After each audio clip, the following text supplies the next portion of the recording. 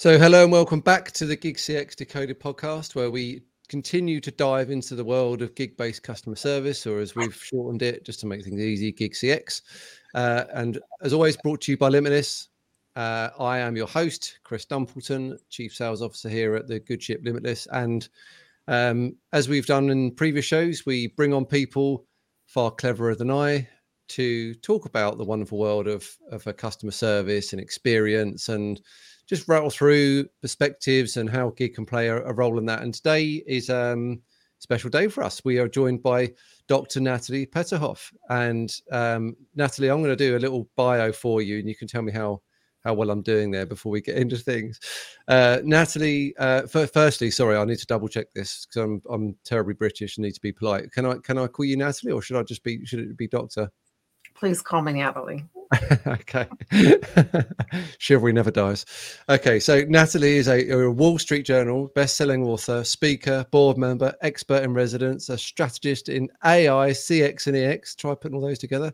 And you co-wrote Empathy in Action with Tony Bates, CEO of Genesis, and has a massive amount of industry experience. And that comes from not only being an analyst, but also being a consultant in this industry. So that is some CV. Have I got close to all of your experience, Natalie?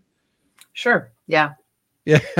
a lot of time thinking about customer and employee experience. I would say that's my DNA, and that's where my heart lies. And been in the industry a long time, and would really like to see it change. And I'm making a list of my favorite vendors, which means that I think, as a former analyst, that the technology has been designed with the customer and the employee in mind.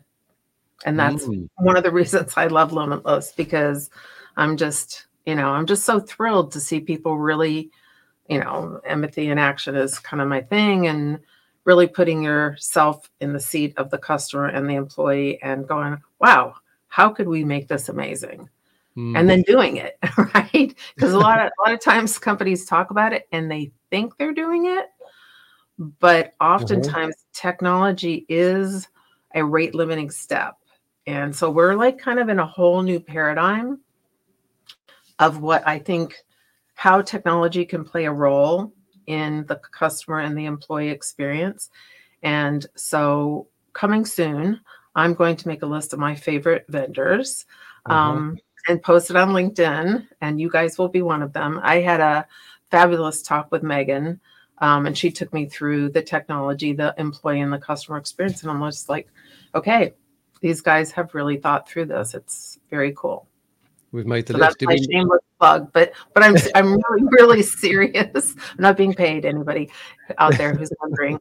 No, I really, really am so serious about, in the book, there's really 4 levers, right? There's leadership, there's culture, there's how you measure and why you measure, and then there's technology. And oftentimes, whether it's self-service or agent-assisted service, the self-service often ends in a dead end.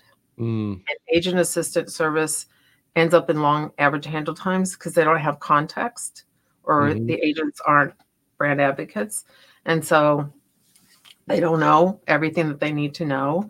And they don't speak from an empathetic point of view. And so for the customer, it's really not so good. And for the employee, oh my gosh, can you imagine? Yeah. I mean, it's a difficult job. Oh, totally. And I can personally relate to it. My this often comes up on the show, but my first ever job was in a contact center, and obviously that was only a couple of years ago because that was my first ever job, sort of thing. But maybe it was about 25 years ago, something like that. And but then that was voice only. I don't even think email was a channel. It was just like, but you had the 15-minute intervals then, and it was productive time, that stuff. But so even then, before all of the other challenges in technology, interesting actually. And let's just go straight into this, because I thought I was just playing back what you said around how agent-assisted technology can often lead to longer average handle times because they don't have the context. So do you see then the agents having to get to a certain point and then having to kind of go back again to the start to really understand what it was all around? because they've been led down a certain route by what was seemingly the helpful part, and then okay, well, this isn't helping me too much here. I've got to go back and ask the customer. Sorry, give me all the context. I need to figure out what's going on, and you've seen that actually lead to longer handle times. Very much so. So without customer journey analytics and kind of understanding the customer's journey, that often does lead to, so let's say you're on a website and you're shopping and you're looking at a bunch of stuff, and then you put something in a shopping cart, then you go to the FAQs with like a predictive analytics, customer journey analytics. You can actually see a lot of information with a customer who's been authenticated, and that gives you a lot of context so that you can say, oh, are you asking about this particular paint or this particular shoe, right? So, and then I also see scripting, right? So I've been working with DoorDash, and we looked at their scripting, and there's a lot of excess language, like, oh, I'm so sorry that's happening to you, because I think companies think that that's helping someone. So, oh, I'm so sorry this is happening to you. That must be really frustrating. And what we're looking at is when someone says for DoorDash, you forgot my eggs, don't say like, oh, that must be so frustrating. Breakfast is a really great part of, like, say, and this is what we're working on is if someone says my house is on fire, say, I'll get the hose, right? So that means you sat in the seat of the customer. You've understood the context of what they're saying to you instead of scripting a whole bunch of niceties. Tell them, I got it, got what you're frustrated about, and I will fix it. Right. And so that's actually changed the average handle time by about 50%. So sometimes it's process, sometimes it's technology. But there's a lot of things until you actually sit down and realize that leading with empathy can actually change your metrics, which then changes your bottom line and your top line. Because if the experience is really frustrating and it ends in a dead end, you might lose that customer, or you might get a customer who's now calling to yell at an agent when it's not really their fault. And that average handle time is, you paid for a self-service that didn't work, then the average handle time is higher, and then you've lost, so there's cost, right? And then you've lost the revenue from that customer because they're like, I'm not going to do this again. That was a bad experience. So I don't think that people necessarily think of empathy as a bottom line kind of metric or a way to process, but we're finding it really does change your metrics and changes your cost and revenue.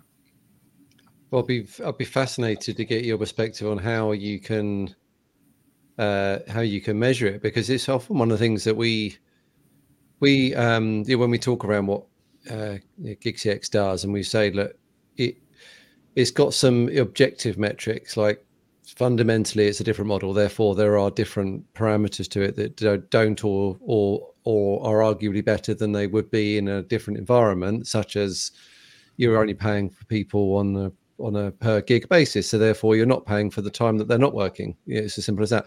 But the thing that we often say is that almost like the secret sauce is this thing called empathy, and it's hard to sometimes tangibilize outside of empirical measures. So I'm wondering, how would you talk about it in terms of value and articulating it to a business? Not only why, some of it might seem obvious, but I'd be really interested in your experience about why it's so important, and how are there a bunch of metrics you look at which combine to say what your empathy score is, even if that's such a thing? Yeah, so what I found was, in doing the research and then applying the research with customers, is that we're measuring the same thing. So we're measuring first contact resolution. Yeah. We're measuring average handle time. We're measuring after call work time. So we're still measuring a lot of the same things, but because the agent is prepared or the self-service actually works, now that's actually increasing your first contact resolution. Or you're reducing the average handle time, right? And so for like a platform like yours that you're using brand advocates, I think because the agents, well, first as you said, they're not working full time, they're gig workers, right? So for anybody who doesn't know what a gig worker is, that's someone who works part time, right? And who and likes that lifestyle, right? So I think there's a lot of benefits to that lifestyle where you're working when you want to work, you're taking calls when you want to take them. You're not held to the same sort of like sitting in a contact center or sitting at home at your desk for 7 or 8 hours, right? And I think also because on a platform like Limitless, what you really have are people who are already passionate and brand advocates for the brand. So what that means is your training time is going to be much shorter because they already know the product, right? They probably know the product maybe even better than the company does, right? Because they have all this visceral personal experience. And then I think that they can, because they know the product so well, they know the company so well, they know the products. When a customer asks a question, they are coming from a place of empathy. So they already have a lot of context that you wouldn't ordinarily have if you're an agent trying to learn a company's products. Even if, like, sometimes you'll have a BPO or call center agents that have been trained on a product. If you've lived the brand, right, and you've had probably some of the same questions or issues that the customers had, you already have context that's kind of tribal wisdom that I don't think you don't, without experiential knowledge, you can't get that, right? You can put it in a training doc, you can put it in a training course, you can do videos on it, but it's not the same thing as when someone says, I can't log in, this is what the error on the screen, or this product isn't working and it's giving me this message, or whatever the thing is. That brand advocate has probably experienced that and can get right to the issue. So I think, and then I think their attitude is going to be different, right? They're going to be excited about answering the question because they love the brand. And it's fascinating, right? Because we had the pandemic. Everybody had a moment, or longer than a moment, to kind of self-reflect and go, is this what I want to do with my life? Yeah. And then you saw the Great Resignation, quiet quitting. I mean, every day on Instagram, on Fortune magazine, they come up with some new term. Like, I haven't been able to keep up with, like, I don't know, people working 3 jobs, but they're supposed to be full-time at one job, right? So there's all these new reactions and phenomenon in the workplace because I really don't think a lot of employees like their employers. And the employers are like, oh, well, they're bad employees, or they're not productive, so we're just going to lay a bunch of people off. And I would say, I mean, I understand what happened. Sales projections were higher. I mean, a lot of companies did really well during the pandemic. Some didn't, right? But some did. They hired a bunch of people, and now they didn't have the same sales rate. So now they have to lay off because they're not making the same revenue. So I would say, how come you didn't prepare to sustain that sales rate, right? That increase in revenue, right? So there was something that maybe you could have done to keep that going, right? And I also think that a lot of employees quit, or they quit in their mind. That's where the quiet quitting is. Like, I'm here. I'm totally here. Absolutely. I'm like so on board. And they're not, right? And so I would say, why, right? What are we doing as leaders in our cultures to make such, and I don't think it's any one leader or any one company. I think the Great Resignation was a mass wake-up call to the whole corporate zeitgeist, that whatever, like in the book, we go all the way back to the first industrial revolution. And like, because employees weren't treated well, machinery is dangerous. If you're working in a factory, you couldn't go to the bathroom. There weren't lunch breaks, and that created the advent of of really unions. And then a lot of companies have come to regret the union. But again, I get it, right? And something needed to be done, but there's shared responsibility in any outcome.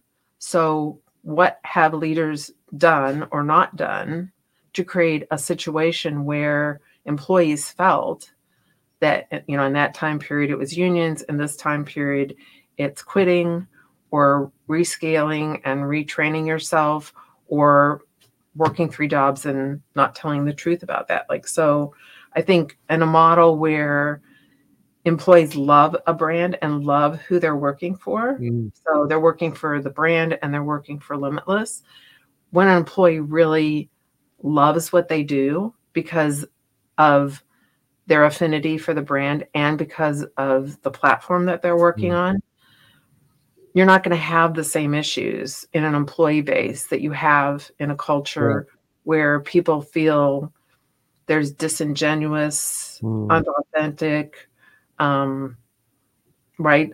And so I think what you're doing at Limitless, I mean, it's like cool. It's a really cool, you know, special BPO.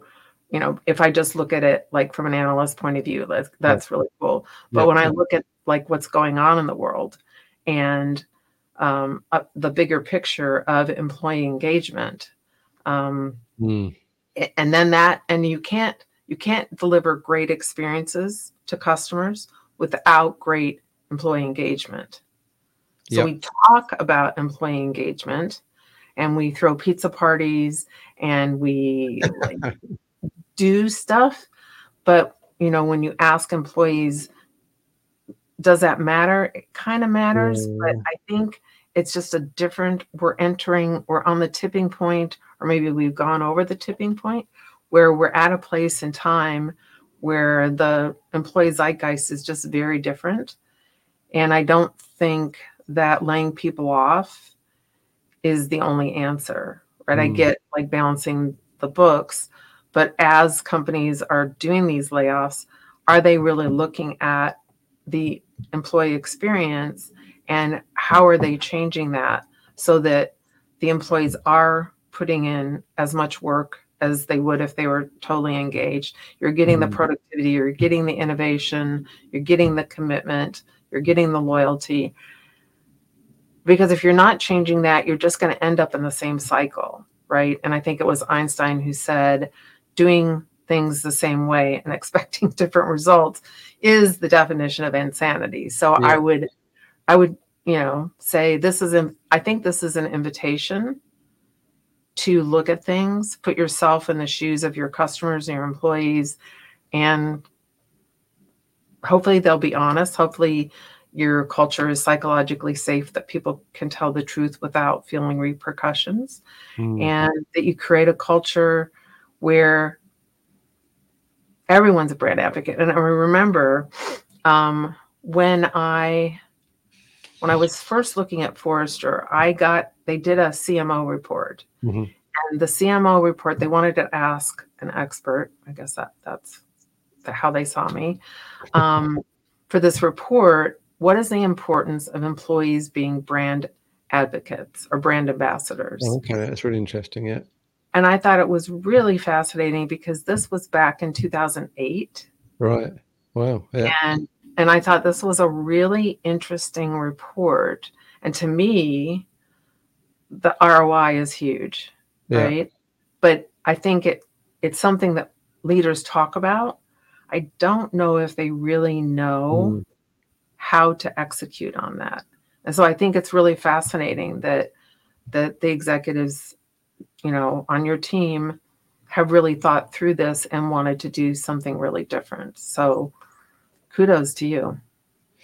Well, thank you. That's it's wonderful to hear. And I think the so one of, if you think about so economics drive a lot of this behavior, right? Which is that in a traditional model, the margins are, or the pressure, sorry, is so high to get the agents, you know, working, closing calls, digital conversations, and wrap before the next one, the productive time, right? Because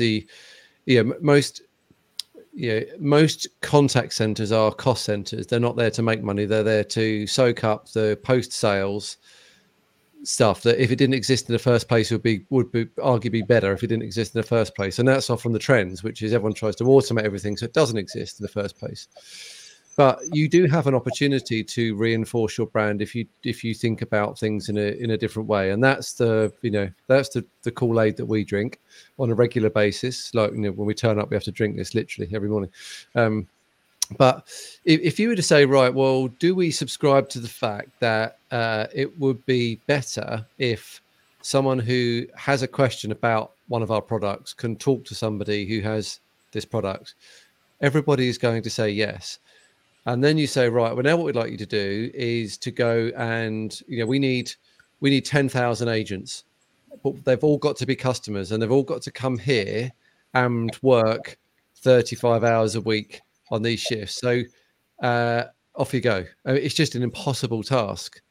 And if you go to a BPO who's working on behalf of that brand, and I'm getting my big broad paintbrush out here, but I would say if you said, right, everyone stop what you're doing, put your hand up if you've actually got this product in your own personal lives. And I'd be amazed how many would actually not only say they have, but how many would say not only do they not, but actually how many might already have a competitor's product, right? You just don't know, because the economics don't drive your ability to find the people. You need bodies to be scripted and trained to be able to represent a brand. And you touched on something earlier on, which is that sort of scripted empathy. And like, as long as we do this, that's empathetic enough, and say that must be really frustrating for you. Oh, your house is on fire. That must be really frustrating. No, it's a bit beyond frustrating. Where's the hope?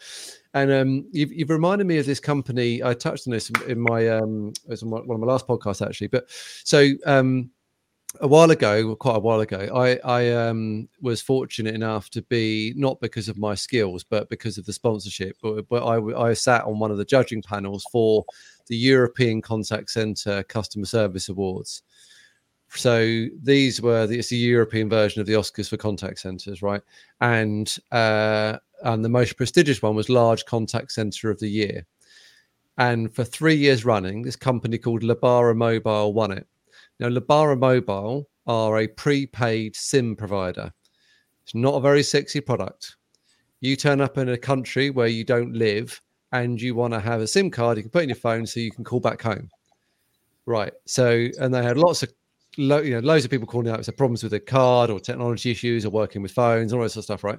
But this contact center won Large Contact Center of the Year 3 years running, because it did some things that are fundamentally different. And I think it plays really neatly into what you talked about in terms of putting employees at the heart of everything you do, not just customers, but both, and you give them the freedom and the trust. So they gave their agents basically a budget, which was, we trust you to say the right thing. Now, every one of their employees in the contact center they would speak another language, or they would be visiting the UK. So it wasn't necessarily their home. So they could already relate to people calling up, because the people calling up were not living in the UK. They were calling up because they've just arrived from another country and they were trying to get their prepaid thing and they call home. So what they would create this culture of is people that, I understand you don't live here. I understand you want to call home, and I understand you miss your loved ones, and I understand all these problems. And they would ask questions. They would be trained to ask questions. And from those answers, they were able to use a budget. And what I mean by that is that so people call up and they would hear, frankly, some, quite sad stories. I'm here because I don't have, I need to come here and work so I can send money home and that stuff. And the agents would be sending flowers, they'd be sending chocolates, they'd be sending little toys to say, can you give this to your son? And all these tiny little things that mean so much, cost so little. But the biggest thing that they delivered was trust to their staff to do the right thing. And you had the lowest attrition rates in the industry. You had the highest ESAT scores in the industry, and their CSAT was through the roof because they gave the right body. And it was all because of these little differences, rather than sheep dipping people through the training module and that stuff. And it was just fascinating seeing. You walked into the contact center, you were like, yeah, these guys love it here. Like it was just, but it's a prepaid SIM. It's not like some amazing biotech firm or some enormous life-changing, whatever it might be, right? Or a luxury brand, like you might expect that from a couture, right? Dress manufacturer or some high-end credit card, right? So one of the things that you said to me, which is so frustrating, it's always been frustrating to me, is that we think of customer service as a cost center. And that's the mistake. We have turned it into a cost center because we wish it didn't exist, which is ridiculous, because the contact center is your number one contact with your customers, other than like it's a retail or web experience. So that is either going to be a cost center, if that's your mindset, or it's going to be cost savings, and it's going to be royalty generating. But it depends on how you look at it. And because the paradigm has existed since the beginning of going from like having one phone in a business and one person answering it to going, well, this doesn't really work, or letters, right? How people used to communicate, to going, oh, well, here's an ACD and a PBX, and we're going to like route these calls to like a whole bunch of people. Because it got set up as a cost center, and that's how the CFO and all the executives see it, right? And even though we've been talking about customer and employee experience and its value, right? It's almost in everybody's 10K or on the walls, right? On some plaque. We really haven't engaged the leadership and changed our metrics and how we measure and how we think about these people who are serving our customers. And so, yeah, it does cost you a lot of money. And the processes and how we think about it, we've set it up like if we have a script, then we think, well, if they say the person's name 3 times and they follow the script, then you're going to get consistency, and then that's going to be a good experience. It's all wrapped around shortening the average handle time, right? And first contact resolution. But if you actually look at the process that we're asking people to do and who we're choosing, not brand advocates, who we're choosing, we're setting it up so that it won't be first contact resolution. The average handle time is going to be long, right? And until we wrap our heads around the fact that it can be done differently, right? I don't think you will ever get away from having to spend money on customer service and customer experience. And even for marketing questions, right? I'm on your website, the sweater looks orange, but it says red. I'm not really sure. I'm not going to buy it till I know, right? So whether it's marketing, sales, or service questions that you're answering, you're not going to ever get away from interacting with your customers. And you shouldn't want to, right? But that's another paradigm shift. So if you're going to interact with them, how are you going to spend that budget? Are you going to spend that budget buying self-service technology that ends up in a dead end? Are you going to create an agent-assisted experience that's going to frustrate the customer? Or are you investing in technology and processes and the people that are going to reduce your costs, that are going to make a better employee experience so you have retention? And when we know technology is expensive for a contact center, but one of the biggest expenses is employees. Yeah, right. So like it makes no sense. It's never made any sense to me why we think like this, except that it's a paradigm. It got created before I came of age into this field. And so when I came into it, I saw it very differently. I've been trying to write about it very different, like in this different paradigm, but everybody was in that paradigm. And then, so this book is really my take on stop doing this. It doesn't make any sense at all. Think about it this way. And when people get the visceral sense of what that means, to really look at the experience from the customer and the employee's point of view, you go, oh my gosh, we are doing almost everything wrong. Like, why would we do this? Why would we continue this way? But I think what happens is, we're kind of like, we show up, we do our jobs. It's a lot of effort to change things. So we just keep doing what we're doing. But I think because we've gone through this, pandemic shift, and there's a different zeitgeist, customers have no patience, right? Employees have no patience. So I think the repercussions of not paying attention to this for real right now it's going to lead to reduced sales and increased costs. And I predict more layoffs. Really? For the companies who are really addressing this, right? Really addressing the employee experience, really addressing the customer experience. They're the ones that are going to succeed. And I don't think this is a long time window. I think this is a short time window. What sort of time period is short time? I think based on what I've seen in the economy and all the layoffs, it's almost 200,000 people just in the tech field and other brands. I really think that they think layoffs are the answer to generating revenue versus making the experience of the customer and the employee better. And I really believe, and people are like, well, Nat, so you want me to spend more money? No, I don't want you to spend more money. I want you to spend it differently. You're going to pay employees. You're going to answer customer calls or texts or emails or whatever the interaction is. I want you to think about how you're spending that money. And if you could spend that money and reduce your costs and increase your revenue, why wouldn't you do that? Yeah. It's like, for me, it's analogous to the contact center industry has been like a combustion petrol engine for so long that you try and put so much into it. There's only so far it can go.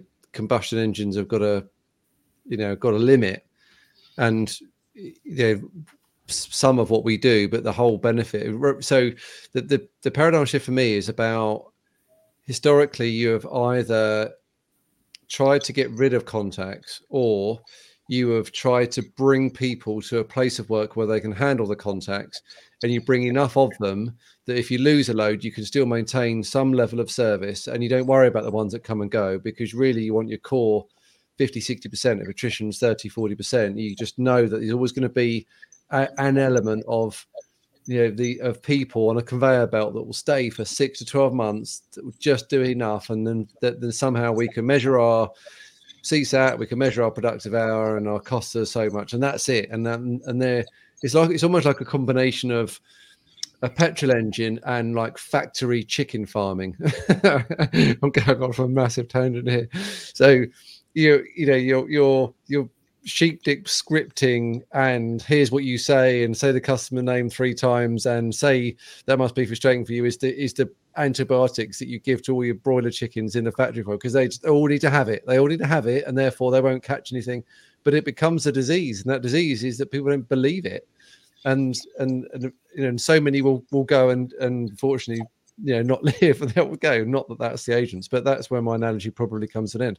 Whereas with technology, it has enabled a different way of working, which means that rather than ask the people to come to work, you can broadcast and federate the work to the people, but you can now find those people in different pools as opposed to where you've looked before. And that is the fundamental shift here, because now you can say, well, we're going to target our own customers, and we're going to say, well, thank you for, on your own free will, choosing to be one of our customers.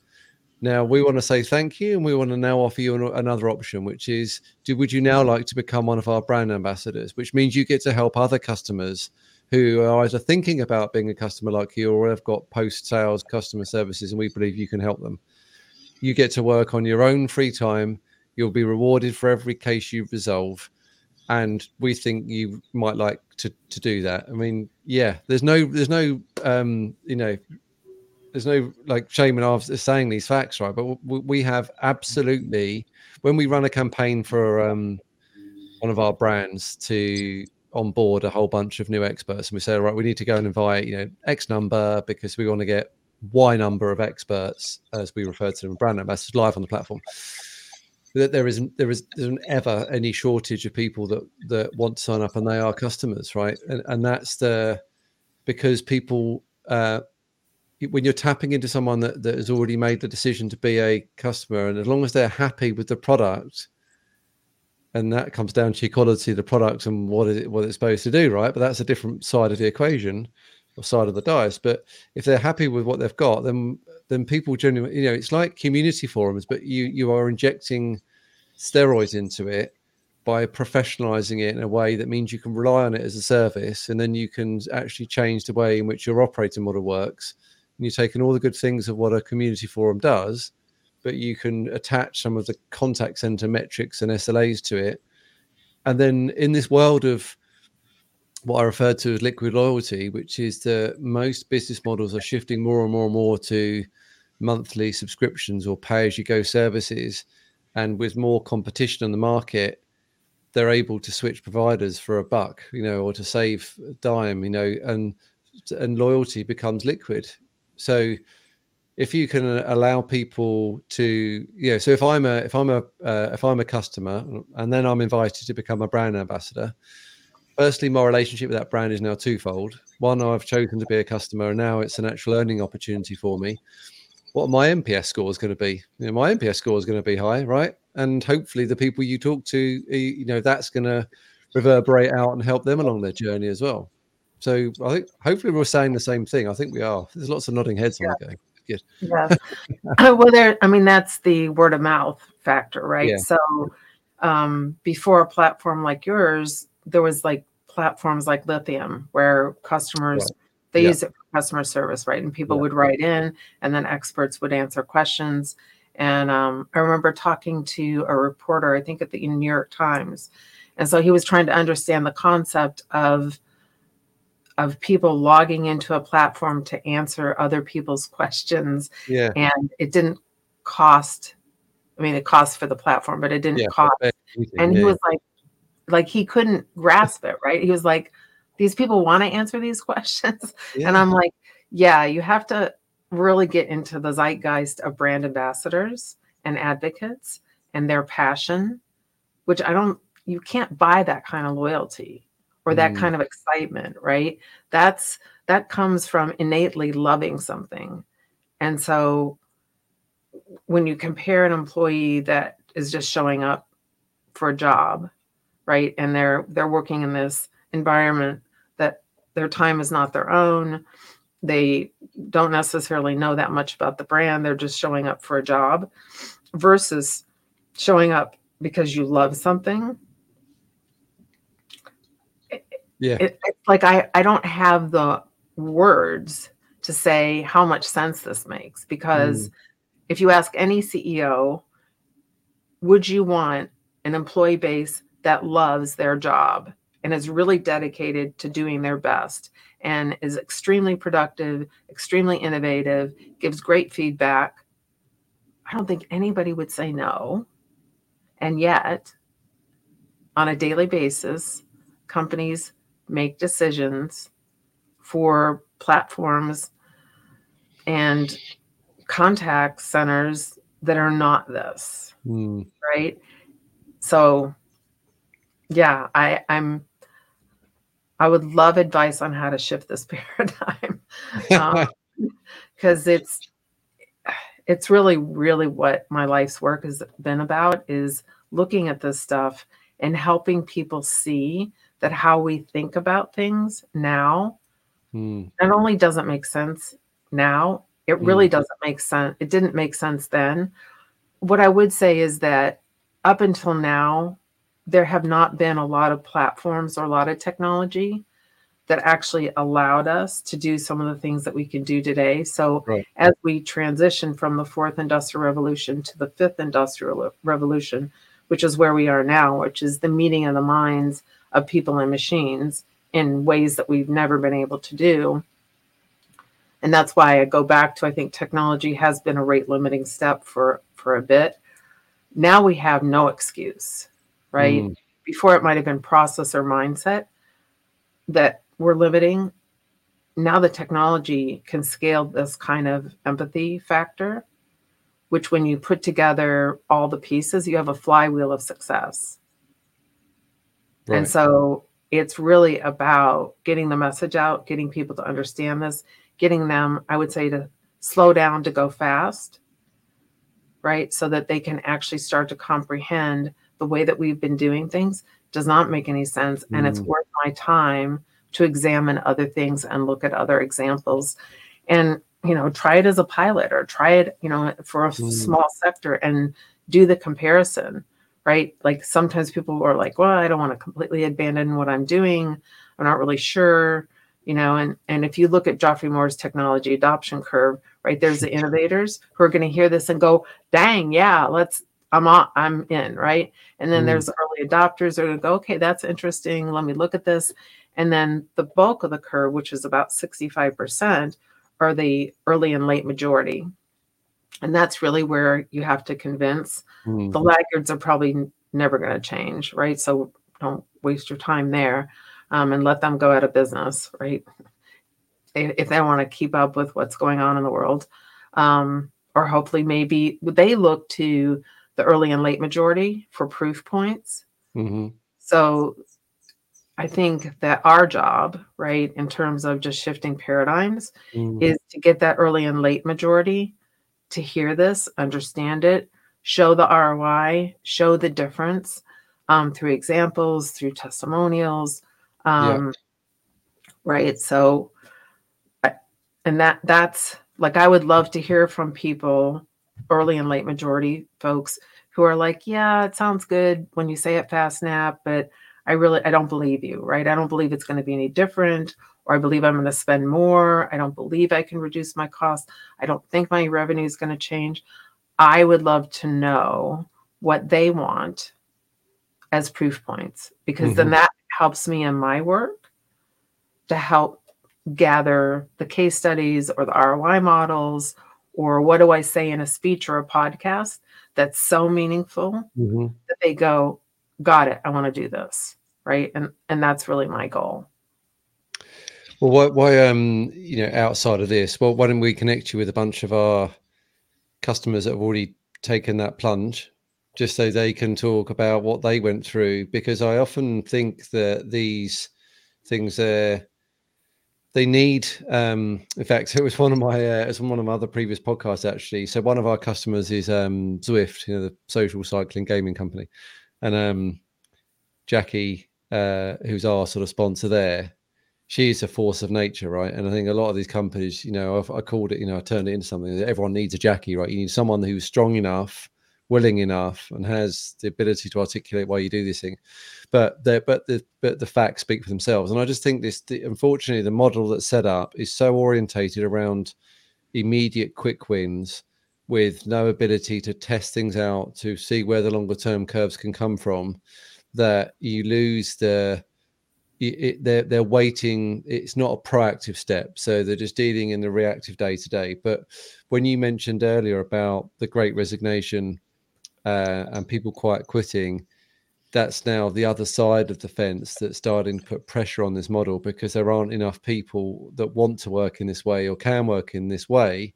So now supply is becoming an issue to find not only the people, but the skills that's needed in a world where as technology increases, the contacts become more complex, and you're going to find it harder to get the people who can deliver not only the right answer, even scripted with, say, the name 3 times, but have that, literally the ability to do it in the first place. So it's putting the pressure on the other side. So now there's no surprise to anyone listening that our advocation jointly, it sounds as well, is just to try these things out, because they can at least give you the data to say, yeah, well, if I times this by 100, I can see where it can make an impact. But it's about taking the plunge and taking the electric car for a test drive. You never know until you've driven around the block a few times and realize actually this is quite smooth and quite nice. So well, we could talk probably for a couple of days about this subject.